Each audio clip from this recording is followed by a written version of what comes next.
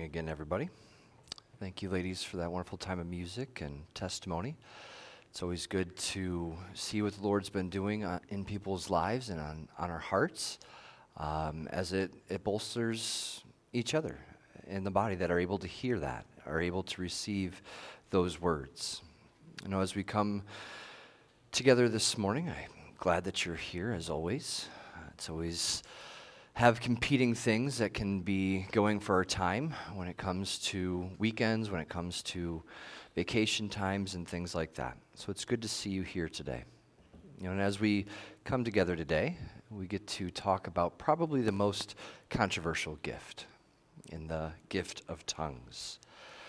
You know, as we've been on this journey through the gifts, I hope that no matter your starting point, that you have been able to be challenged in your thinking to take a fresh look at the scriptures, at what the word says, challenging you to dive deeper into your walk, into the faith journey that you are on, into the word of Christ.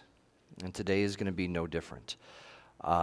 We will also talk about and incorporate the interpretation of tongues with this gift, but this message is more of an overview. I think as we continue to go through 1 Corinthians 14, when we get to that area, I'll be able to kind of touch on some of the things that are a little bit more deep at that time. Same with prophecy when we get to that area. So when we talk about this message, we're going to look at what the word says, and we're going to talk about how people take the word, how they understand this gift. We're going to look at some of the conflicts, the debates that are going on, you know, whether it's from the standpoint of how the gifts have ceased. We're going to look at some of the abuses of the church to say, you know, things like, well, if you don't speak in tongues, then you're not saved. We're going to talk a little bit about the baptism of the Spirit and everything in between. So there's definitely a lot that we're going to be covering today. But again, more of just an overview. There's a lot of more depth that you can go into in your own walk as well. But as we begin, let's pray. Father, as we continue to go to your word, I just pray that your Spirit would be upon our hearts and minds.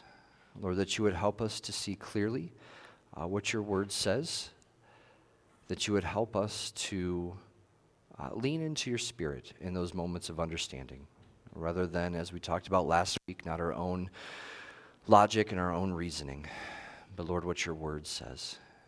And through everything, may you be given the glory. In Jesus' name we pray. Amen. So we come to the end of the list of the gifts in 1 Corinthians 12. It's in this last part of verse 10, which says, to another various kinds of tongues, to another interpretation of tongues. So even though this is the last gift mentioned in this list, as we've talked about through Romans, this isn't an exhaustive list of gifts, nor is this a best for last scenario. If you recall, within Corinth, within the context, this is the gift that is tripping people up. This is the gift that they are abusing, and it's causing problems. You know, they're misusing this gift. They're not using it properly in terms of the order of service, how they're worshiping with it. They're lifting this gift higher than the others, and it's creating division. You know, they're using something which is meant to bring unity in terms of the gift of the Spirit, and it is dividing. Similar to the gift of prophecy, we will spend a little bit of time in 1 Corinthians 14 a little bit later, and we'll get into some of that context of what's going on within this church. But we also want to look at other scriptures to get a good sense of this gift. Now, the gift of tongues is the ability to speak in one or more languages that the speaker has not previously learned. It was perhaps for the purpose of evangelism, for prayer, for worship, for building up the individual believer. And we'll talk kind of about all of these purposes intertwined throughout the message, so just kind of keep an ear for those. Now, you also have the interpretation of tongues. This is a person who comes alongside of someone with the gift of tongues to give a translation accurately. Now, personally, I think that these are two separate gifts for good reasons. One is as a safeguard, form of accountability. I don't think it's wise for the person who is speaking in tongues to interpret what they're saying in that context. Sometimes a person might not even know that they're speaking in tongues. I relate that to sometimes as I'm giving a message, the Spirit will speak through me at times, and somebody will ask me what I said later. I'm like, I don't remember saying that. I know it's not in my transcript. To where at times, as the Spirit is moving through you, you're not always aware of what's going on. And secondly, I think that with it being a separate gift, it helps to incorporate more of the body to be able to be used by the Spirit, bringing in that unity piece. And we'll get more into the interpretation of tongues as we talk through 1 Corinthians 14. So, there are many issues that people have with this gift. And a lot of it, I think, goes to how we're understanding the gift. Sometimes we will only look at Acts 2 as our source for understanding this gift, and the gift then needs to look exactly like that, otherwise it's not the gift of tongues. But with all of gifts, I think that faith is needed in order to deepen our relationship with the Spirit, to help us to understand, to open ourselves up to the things of the Spirit. And as that happens, things can get dicey. Things can get outside of our normal realms of control.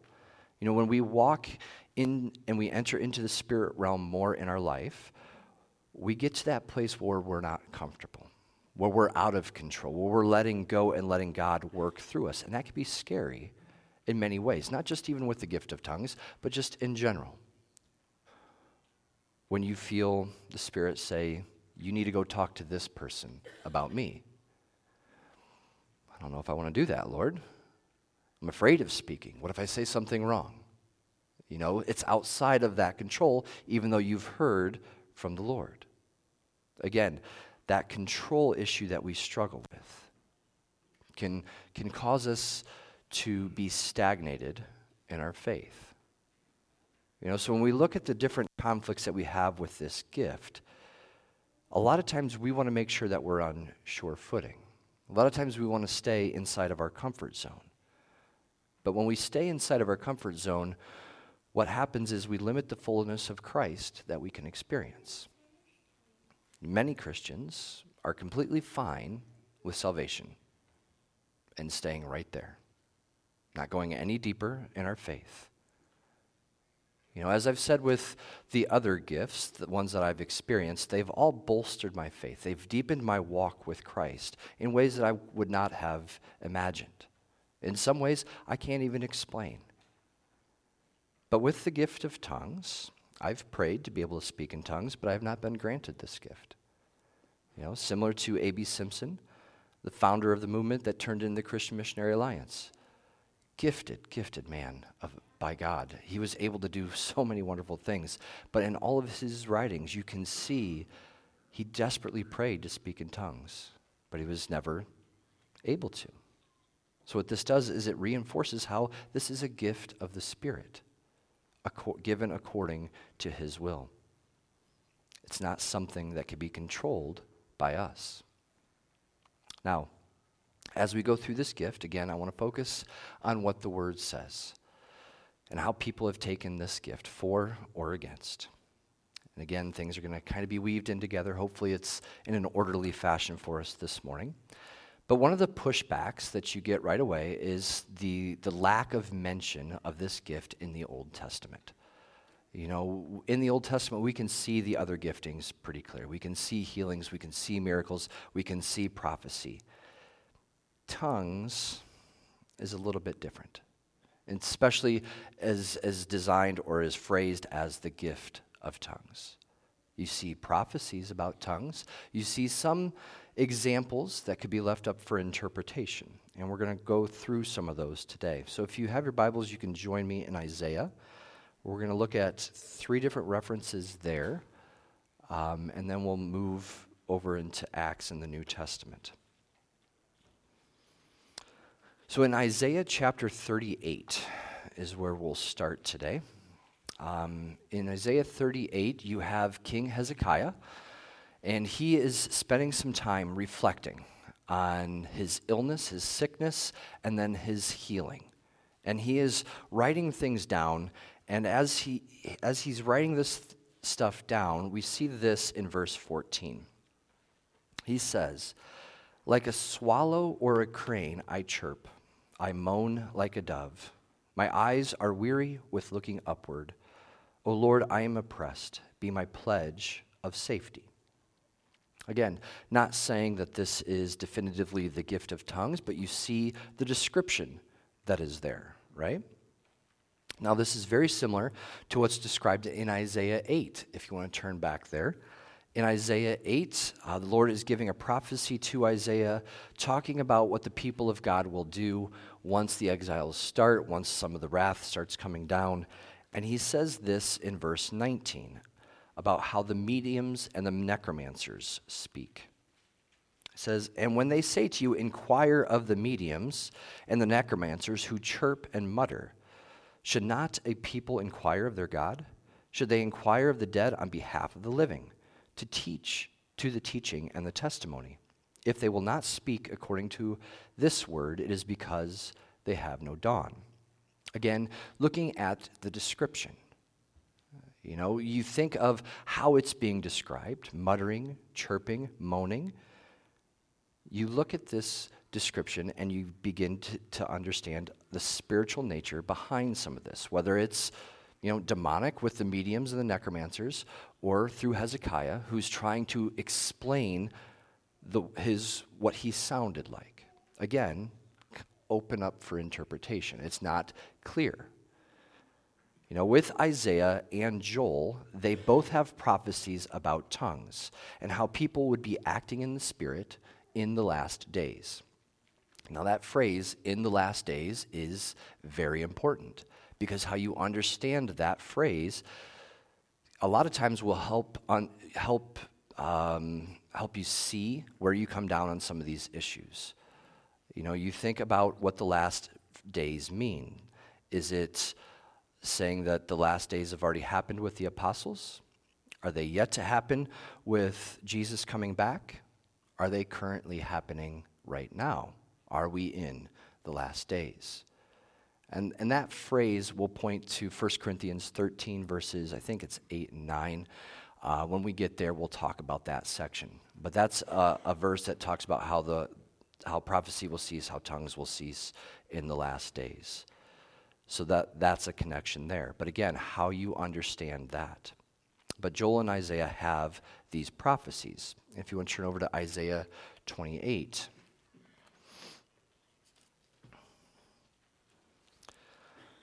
In Isaiah 28, verses 11 and 12. It says, "For by people of strange lips and with a foreign tongue the Lord will speak to this people, to whom he has said, 'This is rest.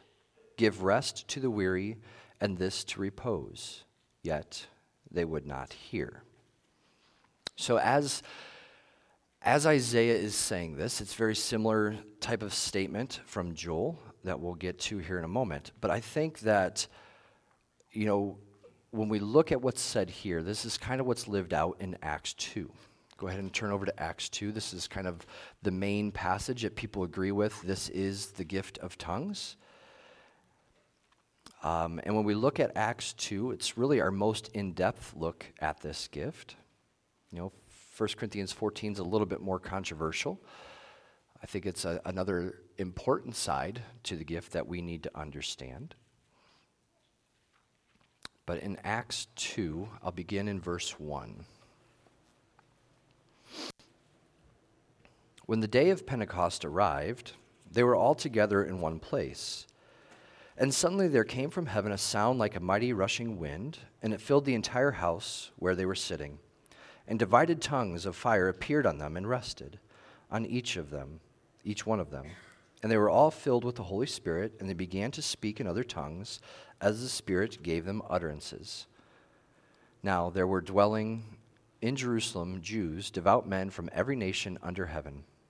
And at this sound the multitude came together, and they were bewildered, because each one was hearing them speak in his own language. And they were amazed and astonished, saying, 'Are not all of these who are speaking Galileans?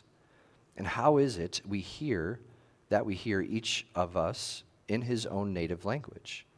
Parthians, Medes, Elamites, and residents of Mesopotamia, Judea, Cappadocia, Pontus, and Asia, Phrygia and Pamphylia, Egypt, and the parts of Libya belonging to Cyrene, and visitors from Rome, both Jews and proselytes, Cretans and Arabians. We hear them telling in our own tongues the mighty works of God. And all were amazed and perplexed, saying to one another, "What does this mean?" But others, mocking, said, "They are filled with new wine." But Peter, standing with the 11, lifted up his voice and addressed them, "Men of Judea and all who dwell in Jerusalem, let this be known to you, and give ear to my words. For these people are not drunk, as you suppose, since it's only the third hour of the day. But this is what was uttered through the prophet Joel. And in the last days it shall be, God declares, that I will pour out my Spirit on all flesh, and your sons and daughters shall prophesy, and your young men shall see visions, and your old men shall dream dreams. Even on my male servants and my female servants, in those days I will pour out my Spirit, and they shall prophesy. And I will show wonders in the heavens above, and signs on the earth below, blood and fire and vapor of smoke. The sun shall be turned to darkness, and the moon to blood, before the day of the Lord comes, the great and magnificent day. And it shall come to pass that everyone who calls upon the name of the Lord shall be saved. So we'll pause there. You know, you look at what's read there. We're not told exactly what's said in the other languages, other than the mighty works of God in verse 11. We don't know if what they were saying was evangelistic. We don't know if they were giving the gospel message. But what it did was it allowed Peter to give the gospel message. It gained the attention of those that were around. And you see what Peter links this to. He links what's happening back to Joel chapter 2, verses 28 through 32. But you see what he quotes there. What's the connection? I mean, he doesn't talk about tongues in Joel. So why would Peter be referencing this in a moment when tongues is being used? Well, the connection is the Pentecost. The connection is the Holy Spirit being poured out on the disciples. So with this event and then others that happen in Acts, we then begin to see this belief forming, how the Spirit being poured out on people will produce tongues. Now this is combined with what happens in the other places to kind of strengthen that belief. If you want to turn over to Acts chapter 10. Acts chapter 10 is talking about Cornelius and Peter ministering to him.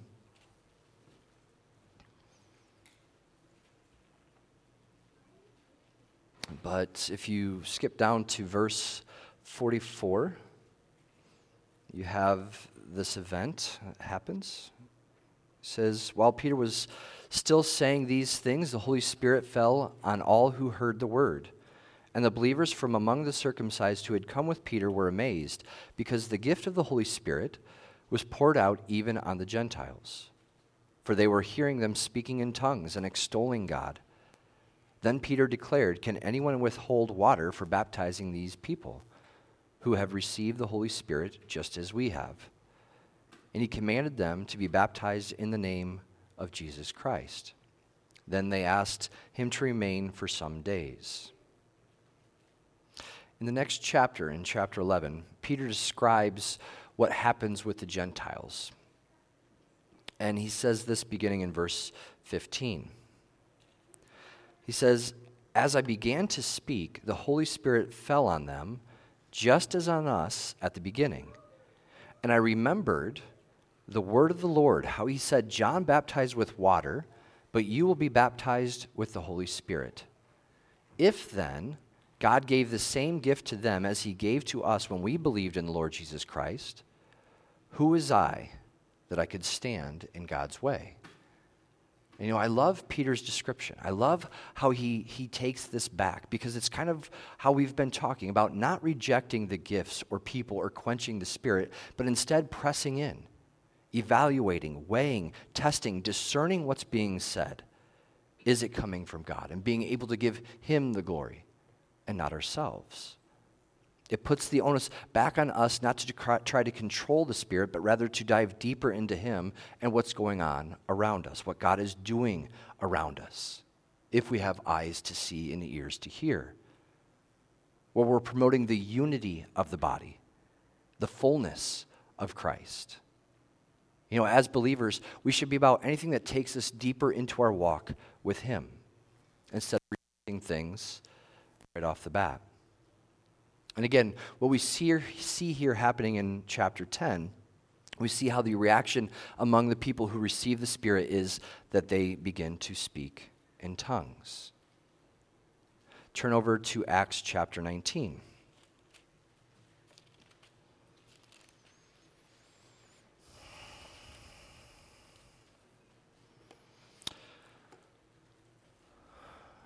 So we're going to have a kind of a similar scenario that happens here, beginning in verse 1. It says, "And it happened while Apollos was at Corinth, Paul passed through the inland country and came to Ephesus. There he found some disciples. And he said to them, 'Did you receive the Holy Spirit when you believed?' And they said, 'No, we have not even heard that there is a Holy Spirit.' And he said to them, 'Into what, then, were you baptized?' They said, 'Into John's baptism.' On hearing this, they were baptized in the name of the Lord Jesus. And when Paul laid his hands on them, the Holy Spirit came on them, and they began speaking in tongues and prophesying. There were about 12 men in all." Now, with this passage in particular, we see what's commonly called the baptism of the Spirit, a controversial subject in its own right, for sure. But many times it is connected with the gift of tongues. So it adds more to the conversation as we're diving deeper into the gift. Now, I don't want to get too deep into this topic this morning. I think one controversial topic at a time is enough for me. But I want to give us a little bit of a background so we can have an understanding of the beliefs surrounding the baptism of the Spirit. With the baptism of the Spirit, it is a separate baptism from a water baptism, as referenced by Peter in Acts 11, which we just read. This baptism is believed to be more in the sanctification process versus being a part of salvation. It involves praying over people to receive the Holy Spirit, whether that's for the first time or having a renewed sense of the Spirit, being filled with the Spirit in your life. You know, when we look at salvation, we have the understanding that you cannot be saved more than you already are in Christ, right? As I look at verse 2, I take it literally. I take it that these men are believers. They are God-fearing men, which raises the question of the pouring out of the Spirit and receiving Spirit at salvation. What's the difference? Is there a difference? This tends to be where the conversation of the debate goes. You know, if you do not take them as believers, it can open up another can of worms in terms of what are we looking for evidences of salvation in a person's life to say that they're saved. I've always said I dislike playing judge of whether or not somebody is saved. You know, the Bible says, by their fruit you will recognize them. Sure, I agree with that. But that also tends to lead to a holier than thou type of competition, to where you can get to these, you have to be exhibiting certain gifts in order to be truly saved. You have to go to a certain church in order to be truly saved.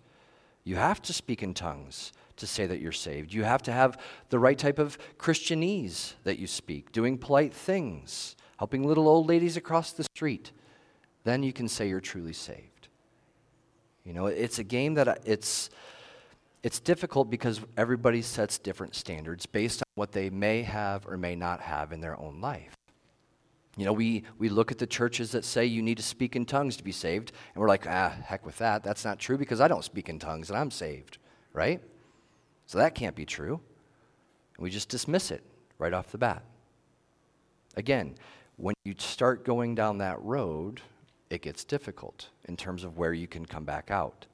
with the baptism of the Spirit being more a part of sanctification, it's an understanding of how you are still being made into the image of Christ, how the Spirit is renewing your mind. You look at where you are today. Hopefully, you're more mature in your faith than you were 5 years ago.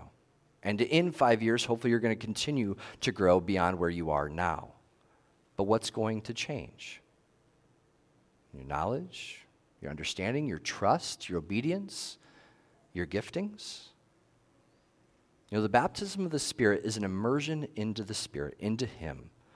It's a reflection of the Pentecost moment where the Holy Spirit comes upon the disciples. Trick question for you. Was the Spirit already a part of the disciples' lives before Pentecost? That's a fun one to dig into, because you have a lot of references in the Gospels. The disciples and this entire time period are tricky, because you have that moment before Christ is crucified where it's still kind of judged, I guess you can say, in the Old Testament type of terms. Then you have Christ being crucified and saved. Then you have the Holy Spirit being poured out. Many times we want something to be like a formula, something that's nice and neat and easy to understand. I can remember going through seminary and looking and trying to find an order for baptism. Looking through Acts, every one is different. Even the ones that we've read are different in terms of when people are baptized, when the Holy Spirit comes upon people.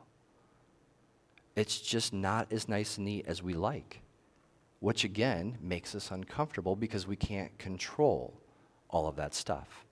So as we go through these types of doctrines and we develop our thinking on it, it can become complex. And again, it's a controversial subject that we have to understand is out there. As believers, every believer is given the Holy Spirit. The expression, the manifestation that might be accompanied by that conversion is different for everyone.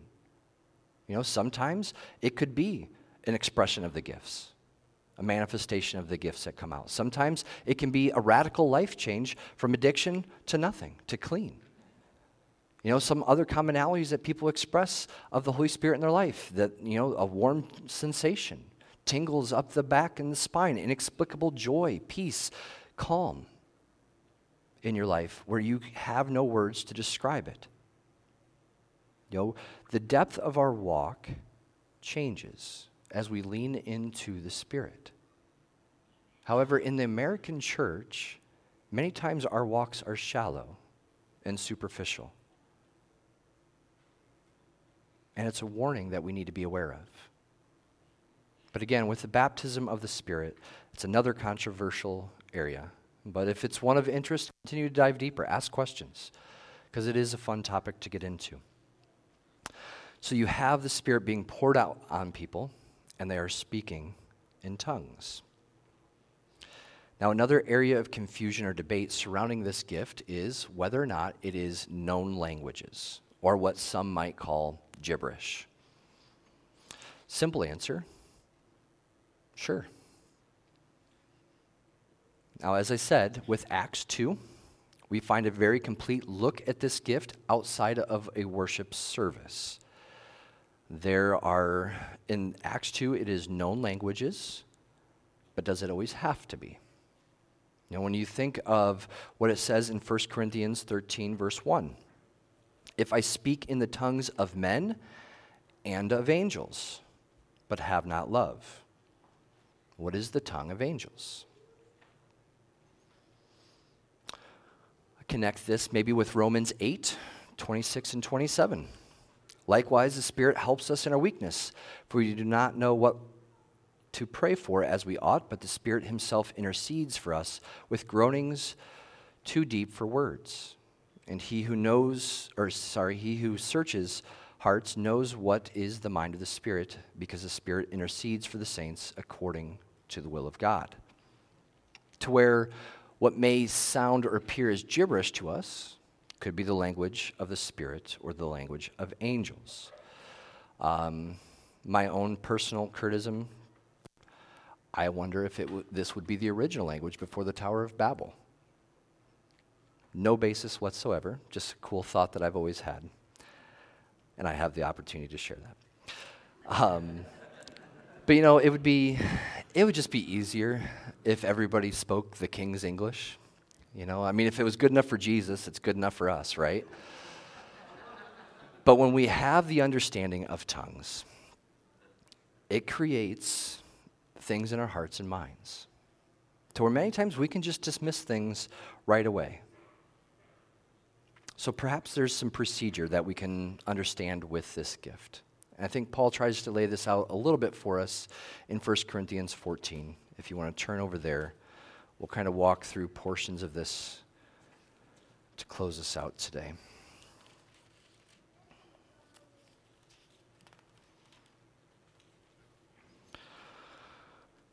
As we dive through this chapter again, remember, just kind of reminding you to look for the three purposes of prayer, worship, and building up of the individual. So let's look at just the first two verses to start off here. Pursue love and earnestly desire the spiritual gifts, especially that you may prophesy. For one who speaks in a tongue speaks not to men, but to God. For no one understands him, but he utters mysteries in the Spirit. So pausing with that spot right there as you look at those two verses. Again, when we look at Acts 2, we see the disciples speaking other known languages. The people that were around understood what was being said. We're not told in the sense of what was being said other than that they were glorifying God. When we look at what Paul writes here, he says that speaking in tongues is an utterance into the mysteries of the Spirit. And many times when you want something to be clear in the Bible, there's a vague answer that is given. Like, okay, thanks, Paul. What are these mysteries in the Spirit? But at the same time, it allows us to dive deeper into our relationship with Christ, as we understand that there are mysteries that we can pursue, that we can go deeper. And we look at how Paul is describing this. He's saying the one who is speaking in tongues is speaking to God. So he's addressing this divisive issue in the church, and the first mention that he has with it being in worship services formally is about prayer, where this person is speaking to God. Within a service, you think about our own prayer time, our own share in prayer that we have. What would we think if, as someone starts to pray, they're starting to pray in tongues? Putting aside your feelings of it, when you look at it logically, you understand what's going on in terms of this person is having a very intimate and personal time of prayer for that individual. But the rest of us would be in the dark of what's being said. We can't join in an agreement or understand what's going on unless there's an interpretation. Paul, he gets into this issue a little bit in this next section. So let's pick up in verse 4. The one who speaks in a tongue builds up himself, but the one who prophesies builds up the church. Now I want you all to speak in tongues, but even more to prophecy. The one who prophesies is greater than the one who speaks in tongues unless someone interprets, so that the church may be built up. Now, brothers, if I come to you speaking in tongues, how will I benefit you unless I bring you some revelation or knowledge or prophecy or teaching? If even lifeless instruments such as the flute or the harp do not give distinctive notes, how will anyone know what is being played? And if the bugle gives an indistinct sound, who will get ready for battle? So, with yourselves, if with your tongue you utter speech that is not intelligible, how will anyone know what is said? For you will be speaking into the air. There are doubtless many different languages in the world, and none is without meaning. But if I do not know the meaning of the language, I will be a foreigner to the speaker, and the speaker a foreigner to me. So with yourselves, since you are eager for the manifestations of the Spirit, strive to excel in building up the church. So a few things within this section. This is, within the confines or within the instruction of the church service. He's instructing them to strive to build up the church rather than themselves. Wanting, again, this whole unified aspect within the church, not a vain, prideful pursuit. And he says, again, how people are going to be left in the dark, not knowing what is going to be said. He explains how this gift is done when they are talking to God, how they are building up themselves and their relationship with God. So from that aspect of it, why wouldn't we want the gift of tongues? If it builds us up in a relationship with God, to draw closer to Him, why wouldn't we pursue that? Perhaps back to control, back to pride. But in the same sense that Paul is describing prophecy here, he says that prophecy is greater than tongues unless someone interprets. So if someone is interpreting, then it's to be taken seriously. Like prophecy, how we talked about that, where we test it, we weigh it according to what Scripture says, and then we glorify God through it. Picking up in verse 13. Therefore, one who speaks in a tongue should pray that he may interpret. For if I pray in a tongue, my spirit prays, but my mind is unfruitful. What am I to do? I will pray with my spirit, but I will also pray with my mind. I will sing praise with my spirit, but I will sing with my mind also. As if you give thanks in your spirit, how can anyone in the position of an outsider say amen to your thanksgiving when he does not know what you are saying? For you may be giving thanks well enough, but the other person is not being built up. I thank God. Well, I'll stop there actually at 17. So again, here kind of repeating the same thing that he just said within the worship service. And again, Paul is driving home this point of unity and not division, where everyone is using the gifts of the Spirit for the benefits of others rather than themselves. Now, this is the only gift that is mentioned that it benefits yourself. All of the other gifts are meant for others. But Paul is saying this one should be used for others as well. But if there is no interpretation, it is used for yourself. As I look at this section, even as I understand tongues, as I understand worship services, there's challenges that I have. As I look at what he says there in verse 13, one who speaks in a tongue should pray that he may interpret. As I said before, I really believe that the gift of interpretation should come from another person because there's just dangers. If I speak in a tongue and then I tell you what the interpretation is, there's accountability issues that could be there. So I really struggle or wrestle with that verse and how to understand that well. The other part is not something that I do in tongues, but it's oftentimes while we're worshiping, through song, through times of prayer, even as I'm giving a message, there'll be times where I am praying in the Spirit.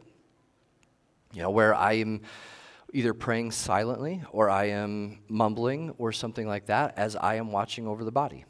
As I'm looking from behind and I'm seeing people, I can see disturbances in their spirit, see conflicts, and I just pray for peace. I pray against distractions. I pray for people to have their hearts and minds centered on Christ. Even as I'm up here and I'm praying through the Spirit into you, it is that the Spirit can move over you, that you can gain that understanding. But again, as that's done in my heart and mind, it's not something that can be agreed upon by everyone. It's not something that can be shared with everyone. And Paul will get into that in the next section as well. But the point that he makes on unity cannot be overlooked.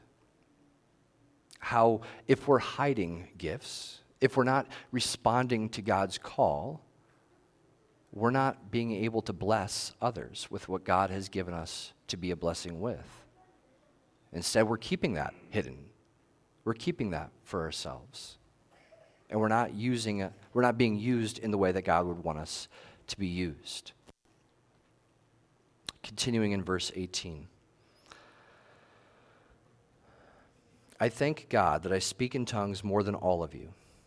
Nevertheless, in church, I would rather speak 5 words with my mind in order to instruct others than 10,000 words in a tongue. Brothers, do not be children in your thinking. Be infants in evil, but in your thinking be mature. It is written in the law, it is written, by people of strange tongues and by the lips of foreigners will I speak to this people. And even then they will not listen to me, says the Lord. Thus, tongues are a sign for the believers, are a sign not for the believers, but for unbelievers, while prophecy is a sign not for unbelievers, but for believers. If, therefore, the whole church comes together and all speak in tongues, and outsiders or unbelievers enter, will they not say that you are out of your minds? But if all of you prophesy, and an unbeliever or an outsider enters, he is convicted by all, he is called to account by all. The secrets of his heart are disclosed, and so, falling on his face, he will worship God and declare that God is really among you. So there's a lot within that section. And you have the famous verse there in verse 18, where I would rather speak 5 intelligible words than 10,000 in a tongue. Many times churches will use this reason as a reason to dismiss tongues altogether. But I don't want to read over the fact that Paul says, I thank God that I speak in tongues more than all of you. Now, somebody can correct me if I'm wrong, but I think this is the only mention in Scripture of Paul saying that he speaks in tongues. We don't have examples of when he speaks in tongues. We don't have examples of him doing that in evangelism or anything like that. And again, correct me if I'm wrong. But what this shows is that as he says he speaks in tongues more than all of you, that it is in his prayer life, where Paul is going deeper into his relationship with the Lord. Even though we're not privy to that. And in verse 21, this is where Paul is quoting Isaiah 28, which we read earlier, connecting the scripture, the prophecy that Isaiah gives to the gift of tongues. Paul is speaking very specifically to the church services in chapter 14 here. He's promoting order and unity for the gospel message, for the kingdom advancement, rather than for individual growth and gain. Now, he does go on in this next section to talk about the order of a service and what happens for those that speak in tongues, how if nobody is there to interpret, that those who speak in tongues should keep silent, and they should speak to themselves and to God. So there, even within the service, they are still able to speak in tongues, however, it should be to themselves and God, where they're continuing on with that intimacy, that depth with the Spirit. So that when you think about as you come to church, when you come into this building, when you come into this body of believers, are you coming expecting to have an encounter with the risen Lord? Are you coming expecting to be moved by the Spirit, to be filled with the Spirit? Because we should be. We should come understanding that we're coming to rejoice and celebrate the salvation that we have received, the grace that we have received by God. Talking about what Jesus did for us. And we should be using those gifts to build each other up. That's what church should look like. Church should be about a community of believers. Or in a sense, I'm working myself out of a job. To where we move from a lecture series to what is God doing in your life right now? Helping each other along the way. Who are you witnessing to? How are we sharing the gospel message with one another? Where we're sharing his teaching, singing his praises, helping each other along the way. Church has become an intellectual exercise with your ability to understand a presentation rather than a movement of the Spirit. And we are lukewarm because of it. Jesus said, if you want to come follow me, to be my disciples, it will cost you. It will cost you your family, your possessions, your time, yourself. We don't come to play Christianity. We live it because we understand the cost that was made on our behalf. The cost of the blood of Christ poured out for our salvation. And then the Spirit who is poured over us to give us life. So that what, we can sit on a couch? So that we can sit on the sidelines? May it never be so. You know, I've pondered throughout my times in ministry what a letter from Paul would look like for the American church. What a letter from Paul would look like for our body. You know, what would our praiseworthy moments be, our congratulations? What would be our warnings and our admonitions? You know, I spoke in a similar way last week, where as I've gone through this series, I've found it more of a challenge of humility in my life. To throw off myself that knows it all, myself that's has to boast about being right, but rather humbly coming before the Word of God, asking to be immersed by the Spirit of God so that I can go and be the people of God.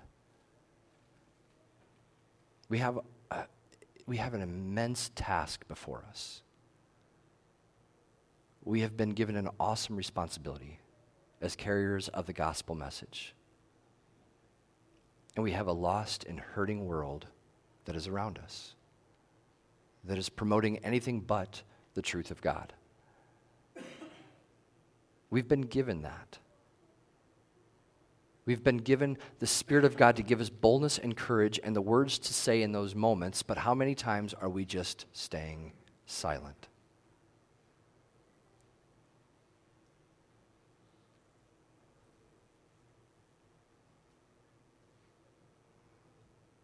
Do the lost people really matter to us? Or are we just happy with our own salvation? Something more for us to think about. Let's pray. Father, as we continue to go through your gifts that come by your Spirit, Lord, I pray that you would help us to continue to understand the purposes of those gifts. How we can build up one another in the body in order to go out to the unbelievers of this world to share your truth.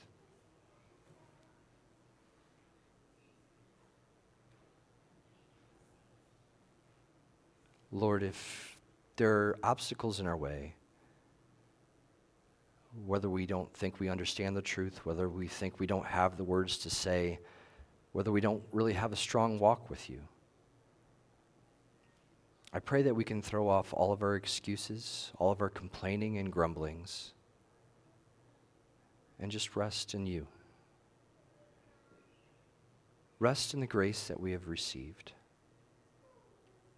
Understanding the sinfulness in our lives and the blood that was poured out to pay for that price. Lord, that is our starting point. Lord, as believers, many times we're eking our way through life, trying to get to the next weekend or the next day. But Lord, we're not promised tomorrow. You have given us today, and you've given it for a reason. I pray that we can fulfill those purposes above our own selfishness, above our own control, above our own wants and desires. Lord, help us to turn those over to you, because those are a part of the cost of what it means to be your disciple.